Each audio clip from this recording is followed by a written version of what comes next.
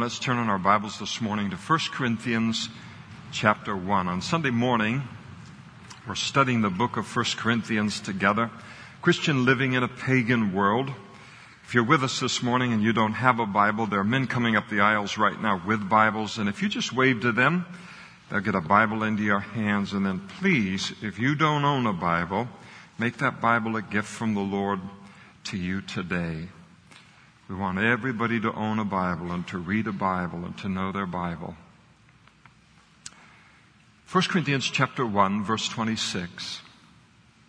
For you see your calling, brethren. And the idea is look around the room after we look at ourselves. But not many wise according to the flesh, not many mighty, not many noble are called. But God has chosen the foolish things of the world to put to shame the wise. God has chosen the weak things of the world to put to shame the things which are mighty, and the base things of the world, and the things which are despised. God has chosen, and the things which are not, to bring to nothing the things that are, that no flesh should glory in His presence. But of Him you are in Christ Jesus, who became for us wisdom from God, and righteousness, and sanctification, and redemption. And the idea is, he could go on and on. That as it is written, he who glories, let him glory in the Lord. Let's pray together. Thank you, Lord, for every portion of your word. And we thank you that it's intended to do something not optional, but significant and vital in each one of our lives and in our relationship with you. And Lord, we thank you for your word, and the privilege of being able to build our lives on so solid and immovable a foundation, Lord. In a world that tries to give the illusion of stability, tries to tell us how to build our lives, on what to build our lives, what to trust in, what to believe in, where the strength is. And all it does is cause everyone to collapse at the end of it. But your kingdom is completely different than that. And your word does something completely different in our lives. Teach us, Lord, this morning more about your ways, the ways that work, Lord. And we ask these things of you in Jesus' name. Amen. Please be seated. The city of Corinth, like all Greek cities at its time, was enamored with human wisdom. As the Apostle Paul puts it by the Holy Spirit, with the persuasive words of men's wisdom. When the Apostle Paul was on his second missionary journey, he was stopped at the city called Athens. And he stopped in that city immediately before he came to the city of Corinth. And when he was in Athens, he got a mouthful of the persuasive words of human wisdom. In Acts chapter 17, we're told concerning his visit there, for all the Athenians and the foreigners who were there spent their time in nothing else but either to tell or to hear some new thing. And the idea is not just some new thing, but some newer thing, the latest idea, the latest intellectual fad, the latest intellectual pursuit. And the city of Corinth was also enamored with the excellence of speech, we're told in chapter 2, verse 1. They loved orators. They loved highly skilled and practiced and accomplished public speakers. I remember years ago watching on the PBS station, and there was a man that was in the middle of doing something, speaking, in a very large auditorium, I don't know where. But I really kind of got my first appreciation for, in some respects, the beauty of oratory ability and not only the message, but the presentation of it. And he was just speaking complete nonsense. It was all man-centered nonsense, and, what kind of a foundation is that, or a hope to put in ourselves? But boy, could he speak. And could he hold an audience? I mean, he was mesmerizing. There's something powerful about all of that. And they really, really liked gifted and passionate speakers. Because this was the cultural context in which the church at Corinth existed, the Christians began to feel great pressure on themselves that they needed to present the gospel in the same way. That in order to reach Corinth with the gospel, it would take intellectually brilliant men and women who also had a tremendous ability to speak with great eloquence and public speaking skills. And the Apostle Paul informs them here that wasn't, not only was it not true, the exact opposite was true. That in Corinth, if they had taken all of the great speakers or all of the great intellectuals that might have existed within the church, the result of putting them up and saying this is the only kind of person that can speak the gospel, the result in Corinth, and we live in Corinth in the United States of America, the result would have been that people's faith would have been in the wisdom and the oratory skills of man rather than in the power of God. And because God wants people's faith to be in God, He adds the demonstration of the Spirit, the witness of the Holy Spirit, to the simple gospel message. And He gives the gospel message spoken through ordinary people a supernatural impact and power in people's lives that the greatest intellects of men and the greatest orators can ever produce in a human life. So that when a person puts their trust in Jesus on the basis of the message and not on the basis of the messenger, then they are doing so under the conviction and the leading of the Holy Spirit, and we can be confident of that. Only the Holy Spirit can convict a person of sin. That is, of their need for God, their need for forgiveness.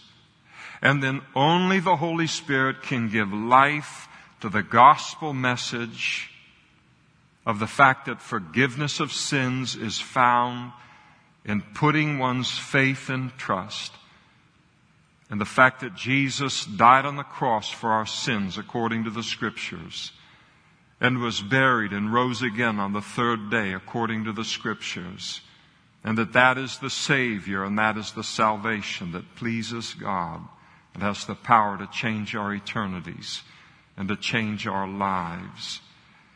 And so only the Holy Spirit can do that in a person's life. And so God isn't looking for eloquence. He isn't looking for the persuasive words of man's wisdom.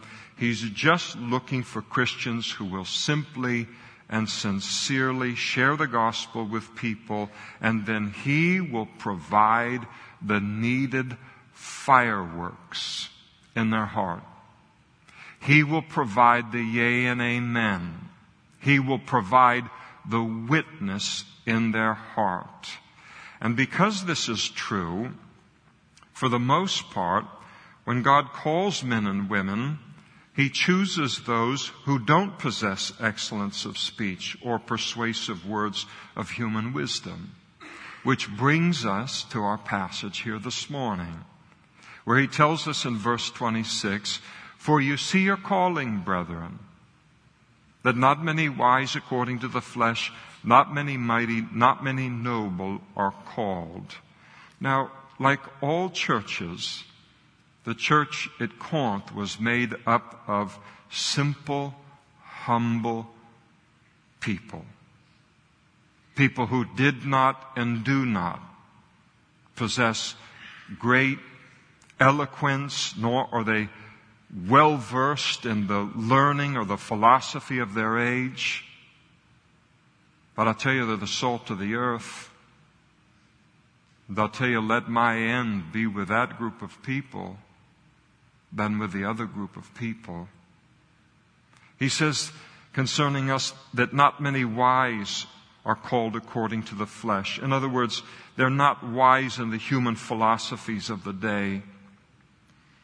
They're not highly educated or steeped in human wisdom at university or by whatever means you can do that today in the culture. But I'll tell you, they're wise enough to get saved, to hear God's offer of salvation, and to know there's no offer like that in life, and then to receive that offer into their life. Not many mighty, Paul tells us. That is, there aren't that many in the body of Christ or any local church who are people of power or people of influence. He goes on to say, not many noble, not many that are a part of nobility or blue bloods. They don't make up the upper crust of society, mostly lower and middle class people rather than upper class people. And I want you to notice carefully that that passage tells us not many. It doesn't say not any, because there are some people who possess nobility. They possess tremendous wisdom of the world. They have tremendous power and they have tremendous influence. And they come to Christ from that particular place in life. It isn't that there aren't any, but there aren't many. And they've always been a very, very small minority in the body of Christ. Not for the reason that people think. They are the minority in the body of Christ, just as God has chosen it to be. Well, I don't know what this description does for your self-esteem, but since self-esteem is a crash and burn path to be on, self-anything is, it's good to crash and burn under the weight of the Word of God and the safety of a sanctuary. But all of it's true. And I want you to notice next that all of this that God does is deliberate. You notice there in verse 27, but God has chosen. In other words, this is by His design. This is the way He wants it among His people. And then notice that the Apostle Paul tells us in verses 27 through 29, Paul gives us the reasons God has done it this way. He tells us in verse 27, God has chosen the foolish things of the world to put to shame the wise. The foolish things refers to me. It refers to us. Verse 27, God has chosen the weak things of the world to put to shame the things that are mighty. The weak things are us. God has chosen, verse 28, the base things of the world and the things that are despised, the things which are not, to bring to nothing the things that are. And again, the base things, that refers to me and most of you in this room. And it literally means low-born. Those who, the idea is those who have sprung from no one in particular. Their parents are nobodies, nothings. Nobody knows their name. Nobody will remember them in human history. And so they're nobodies in the world's eyes, insignificant in the world's eyes, a nobody who has come from a long line of nobodies in the eyes of the world. That's the base things. The things that are despised, that again refers to us. And it refers to people the world looks down on. The world looks at and rejects.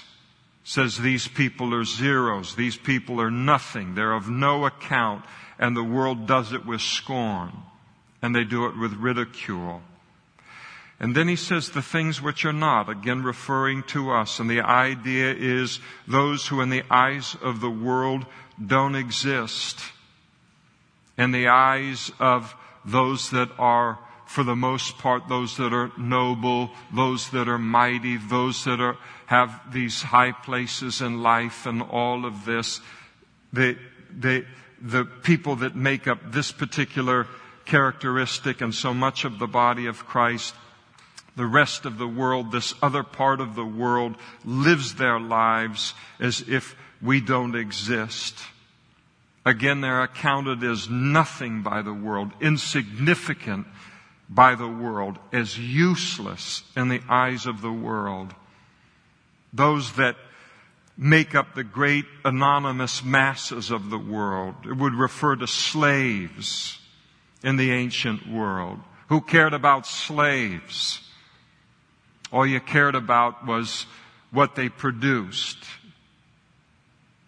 at the expense of their life that someone in the upper crust could then enjoy. But no thought of the cost of humanity or human beings, the price that they paid in order for that to be poured into that goblet or even to own that goblet.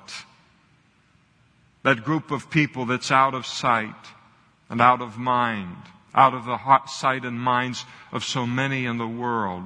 God chooses them into His body. We would call them cannon fodder in times of war. Just anonymous, nameless in terms of the thoughts of generals or military or in thoughts of the world. Just human beings that have been born into the world to just run out in front of these guns and be leveled in order that this other group of people might have what they want to have. Insignificant slave labor in the modern world that just keeps commercial Babylon humming. And it's the lowest class, those easily forgotten by society. These are the ones that make up the average church in the world today, and it's always been true in human history. But Paul tells us that God loves these kind of people. He loves us, and He saves these kind of people, but then He chooses them to be His messengers. He gives them the privilege of then preaching the gospel and advancing the kingdom in whatever position He puts them in the body of Christ. And thus the Lord gives their lives a greater meaning and significance than all of the wise and mighty of this world who want nothing to do with Jesus and His work.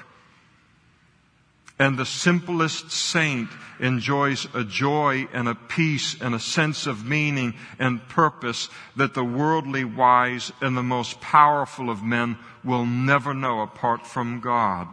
And the fact that the gospel and the kingdom of God have advanced for 2,000 years through such people shames or confounds the wise and the mighty. They don't know what to make of it. On the basis of the average Christian, they don't know how Christianity has survived for 2,000 years, let alone advanced and taken over the world. It confounds them. It shames them. They don't know what to make of it. And because a living God is the only explanation for it, but they don't want to believe in God, it confounds them. For all of their wisdom, they can't figure it out. For all of their power,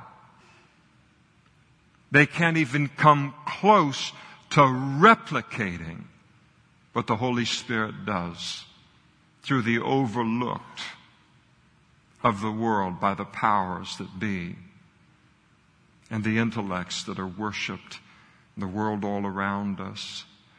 And God chooses such people so that when He does His great work through them, and He does a great work through them, no flesh will glory in His presence. That is, verse 29, that the Lord will be glorified.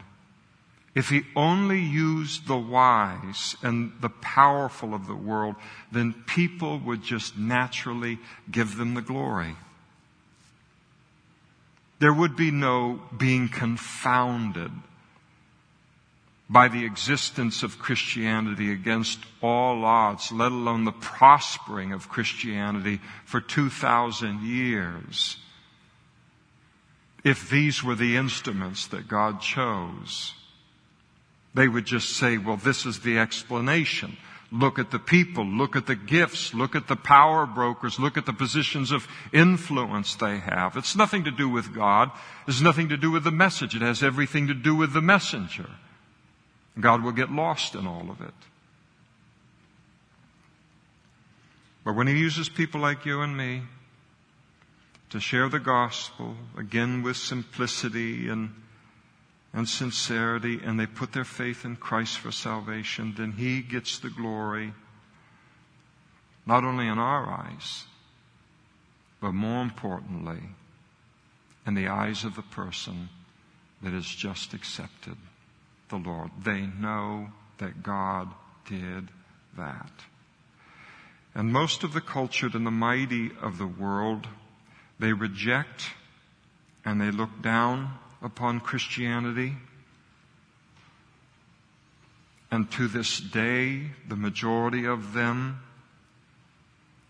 believe it to be the belief of the ignorant and the uncultured and the uneducated, or those that don't possess enough life experience to know better, not realizing that all of this is exactly as God wants it to be, and as He has chosen it to be. And then in verses 30 and 31, Paul reminds us of what we have in Jesus. He reminds us why Jesus is the star of the show,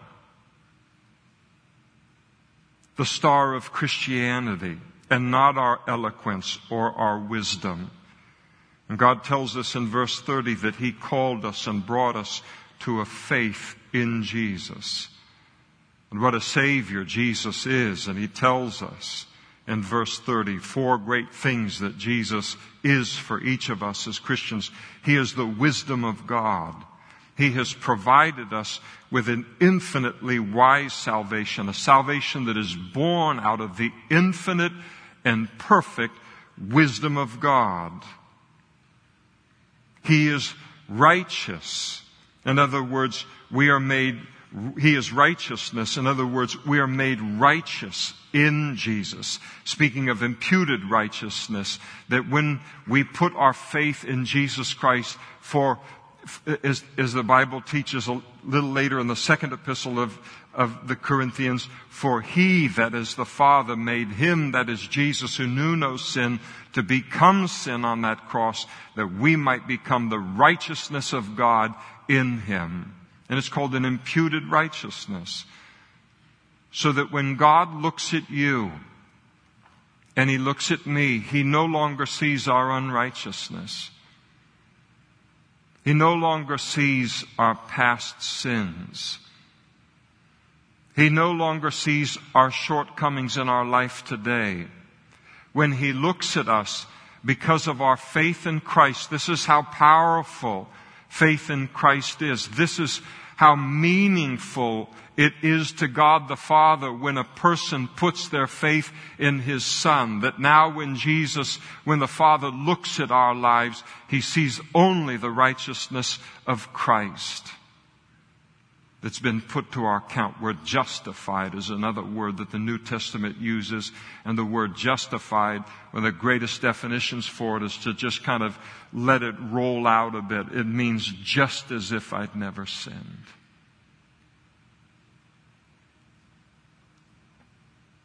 Not only does it refer to an imputed righteousness,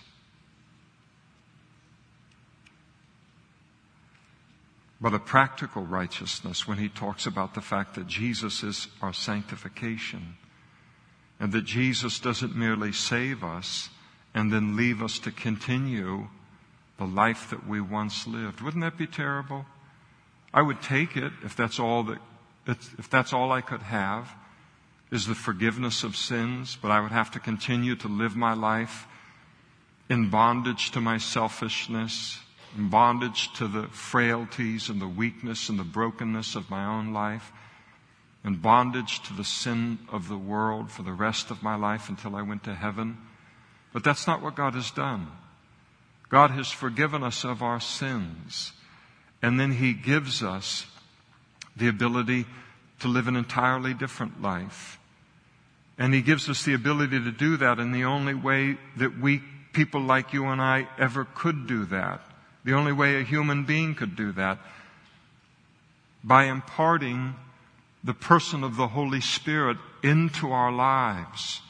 One who is so much greater than our sin and our selfishness and our weaknesses, to now give us the ability to live an entirely different kind of life. Jesus has provided that to us. Not the mighty or the eloquent of our age for all of their words, not the educated in life. Jesus has provided that to us. And he is redemption, we're told. That is, that we will one day be saved from the very presence of sin when we're taken home to heaven. And Jesus has given us the confidence of heaven. And the world cannot give that to us. Jesus has provided that to us. Again, not the mighty or the eloquent or the intellects of our age for all of their words. Jesus provided these things to us. And since God has provided all of that to us in Christ, verse 31, then God deserves all the glory, all of the honor, and all of the praise. And the foolish things of the world and the weak things of the world and the base and the despised things of the world are always happy to give him that glory. The wise, the mighty, the noble, they would compete with him for the glory that he alone is due. God's choice of the foolish and the weak and the base and the despised is really a protection of the gospel. It is a protection to Christianity so that it isn't hijacked from God by those that think they're wiser than God or more powerful than God.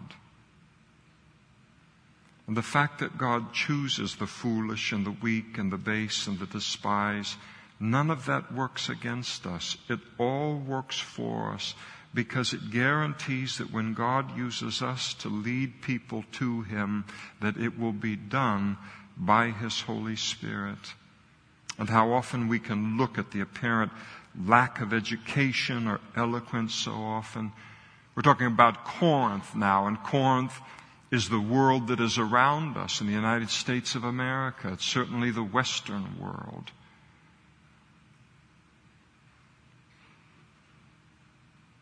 And then Corinth wants to infiltrate the church. Instead of the church conforming Corinth, then pretty soon the church is buying into all of the definitions of Corinth. And then we are attempting, without even realizing it, to become Corinth light in order to reach Corinth, rather than being the distinctive thing that we ought to be, the powerful thing, the unique thing that we are in the world as God's saints and as the body of Christ. And how do we know that that influence of Corinth, that thinking of Corinth, has infiltrated the church, or that it has infiltrated our own thinking in our own individual lives. Sometimes it can happen when we look at the apparent lack of education or eloquence in a pastor or in some Christian worker, and we're tempted to think, boy, if we had some superstar in the world's eyes and they became a Christian, then people would really listen to the gospel and then they'd really put their faith in Christ. Some famous athlete, some movie star, some orator, some scientist, some Nobel Peace Prize winner. But look at who these people are that God chooses and puts in these positions. And Corinth invades our heart. And we think the power and the authority is in the very place that it can never be, that God has chosen not to put it. And if God used instruments like that instead of the instruments that He uses, then people would be tempted to put their focus on the messenger rather than on the message. But when God calls Joe Blow to speak for Him, none of that happens. God the Father, Jesus, and the Holy Spirit remain the stars of Christianity just as it's intended to be. Whatever call God has upon your life, you do that. Never run from God's calling on the basis of your inadequacy, humanly speaking.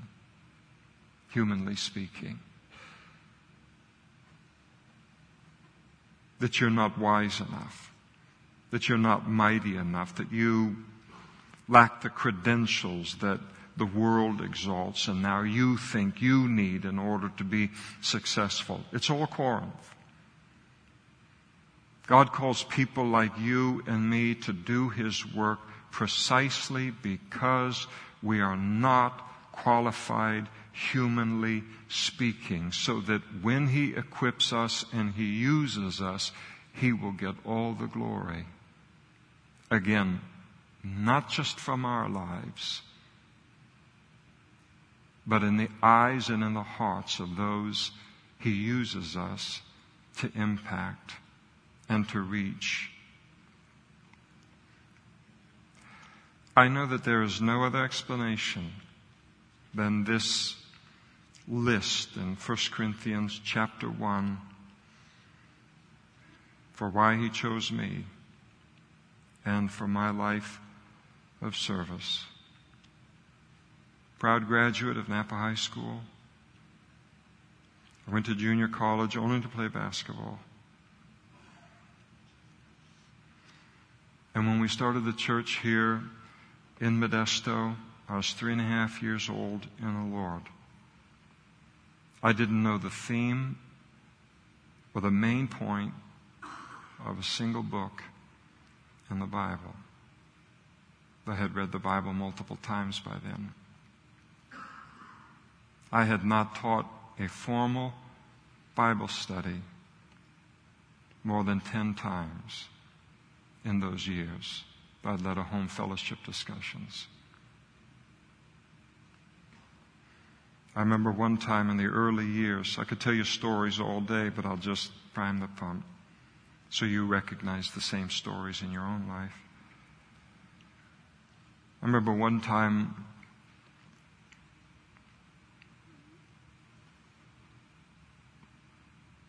there's the old saying, it's Friday, but Sundays are coming, concerning the resurrection. Well, sometimes it's like that for preachers not related to the resurrection. And I'm not a sluggard. I'm not a slack person. I've always been diligent. And Saturday night I came and there was nothing in the book that I could. It's a big book. Back in those days, I was trying to find rather than just going through a book. Some of you may say, why in the world does he go through a book? Because he tried the other way and it didn't work for him. That's one of the hardest things in the whole world to do, is every week you're going to pull out some new thing from somewhere in this book. You got 66 books and so much in there, it can just be overwhelming for a person like me. And where do you find the message? And so I'm up at 4 a.m, 5 a.m, through Saturday. Sunday's coming. I don't have anything to say. It's a weird thing to get in a pulpit on a Sunday morning in front of a lot of people and you don't have a sermon. So I got up and I preached the gospel. It took me just a few minutes and I sat down and felt like the biggest failure in the world. I remember one time we were driving from Napa back in those days to do the Sunday morning services. We still lived there. And I think we were teaching on 1 Peter. And we got here to Modesto. And I had my Bible, and we would go into Bob's Big Boy over there by Tully and Sylvan, and I'd go into the restroom and I would change from what I drove over into a shirt and a tie. And then I would reread my notes before the Bible study. I opened up my Bible and there were no notes.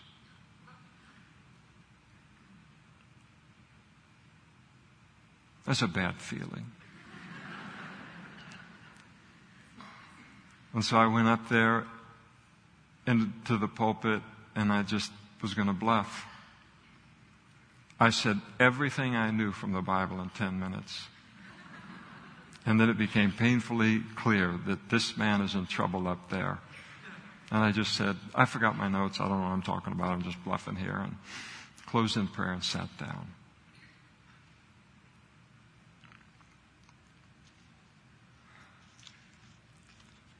Sometimes people will thank me for being faithful to teach the Word of God and sticking to the Word rather than wandering off into other things. And if you've ever done that, I always tell you the same thing.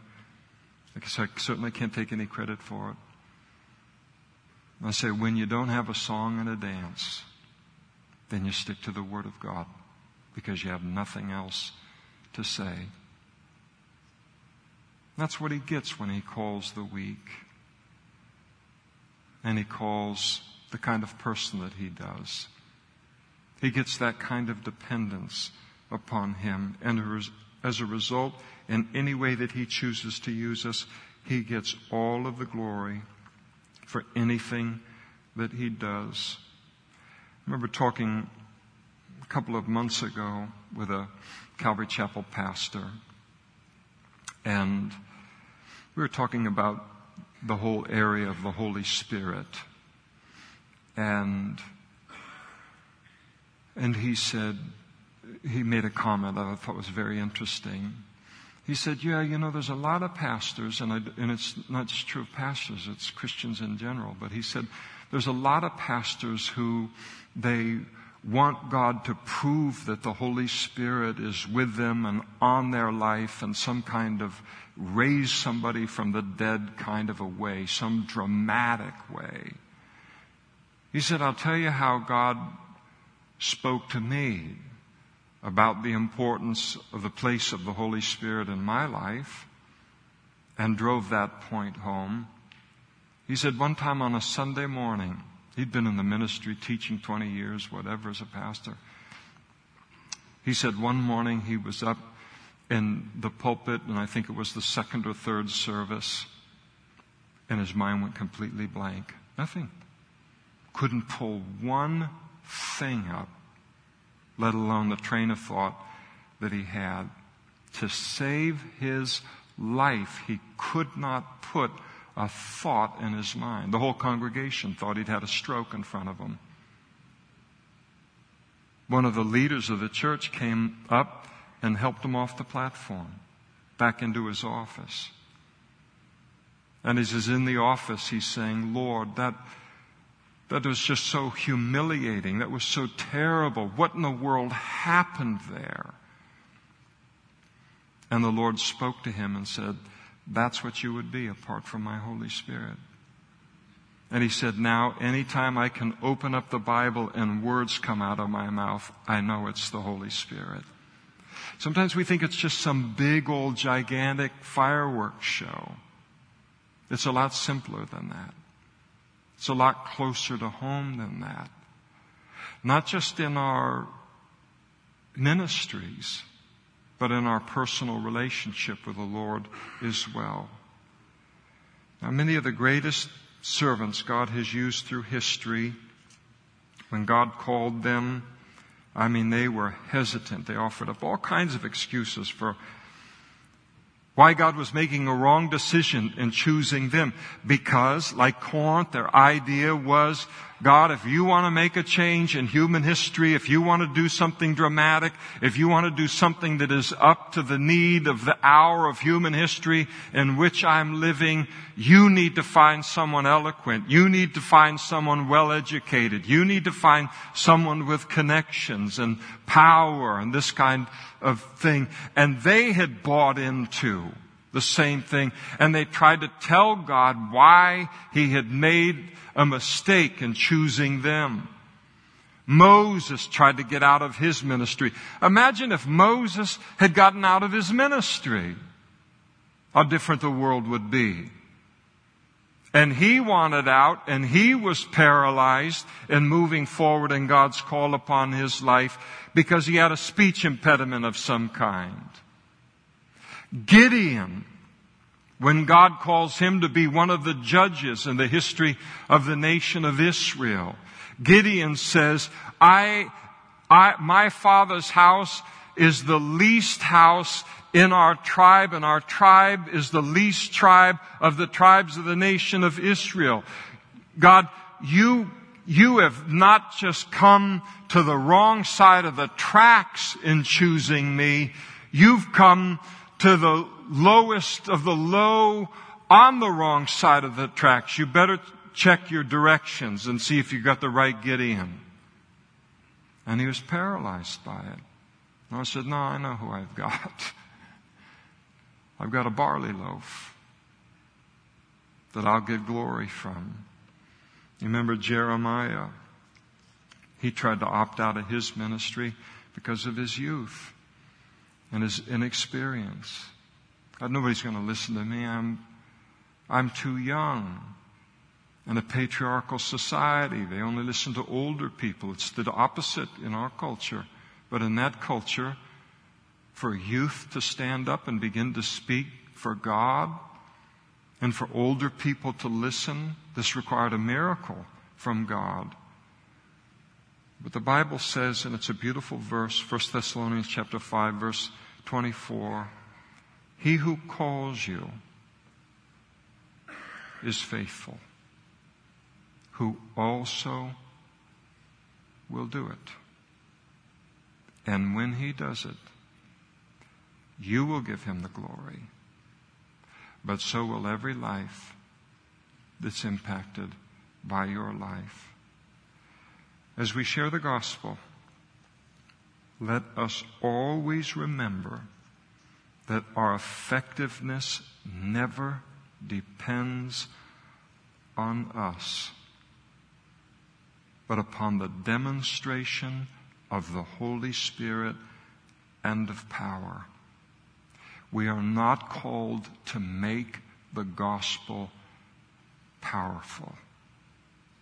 It's powerful all by itself, and it will explode to life in the heart of the man or the woman or the child who has been prepared to receive it by God, by the bumps and the bruises and the disappointments and the pain of life.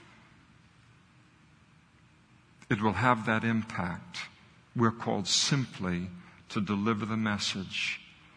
But I think it's so important for us in this Corinthian age that we live in that we must not allow ourselves to be intimidated by the learning and the might of the world around us. God is unimpressed with all of it. and the kind of human being that it produces. And this is the message that He wants to have delivered to every man, every woman, and every child in this world. His gospel. And then He will take it from there. And then one day we will stand in heaven and we will marvel in a way that we could never marvel today at the place that we were inviting people to come to forever and ever and ever, based upon the shed blood, the sacrificed life of Christ. Salvation is open to everyone. God isn't a respecter of persons. He wants everyone to be saved.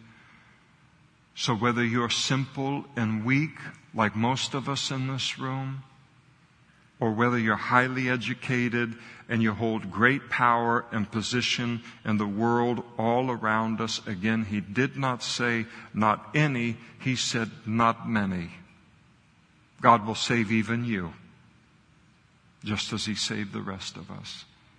As Jesus said, God so loved the world, that's everybody, that He gave His only begotten Son, that whosoever would believe in Him for salvation would not perish, but have everlasting life. Let's pray together.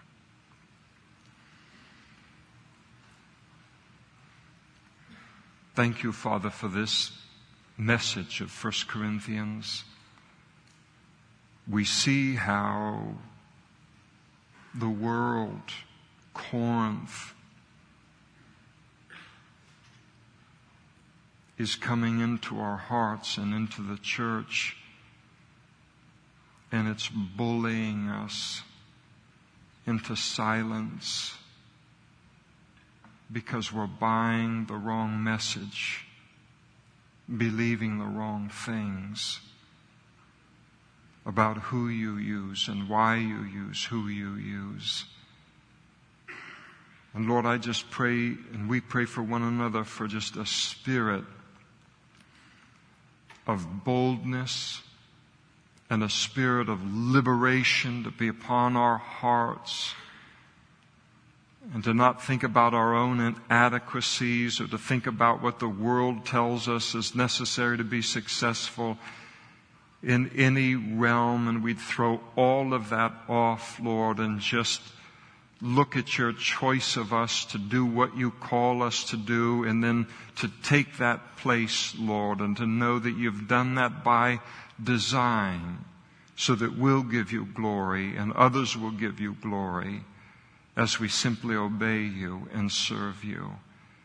And so, Lord, we pray that You use this passage in each of our hearts to protect us and to forever push back this influence of the world in terms of who You choose and why, lest we become paralyzed by our own inadequacy, and lest all of us talk ourselves out of serving You and taking our place. Thank You for the power and the clarity of Your word concerning the things that we face every day in this world.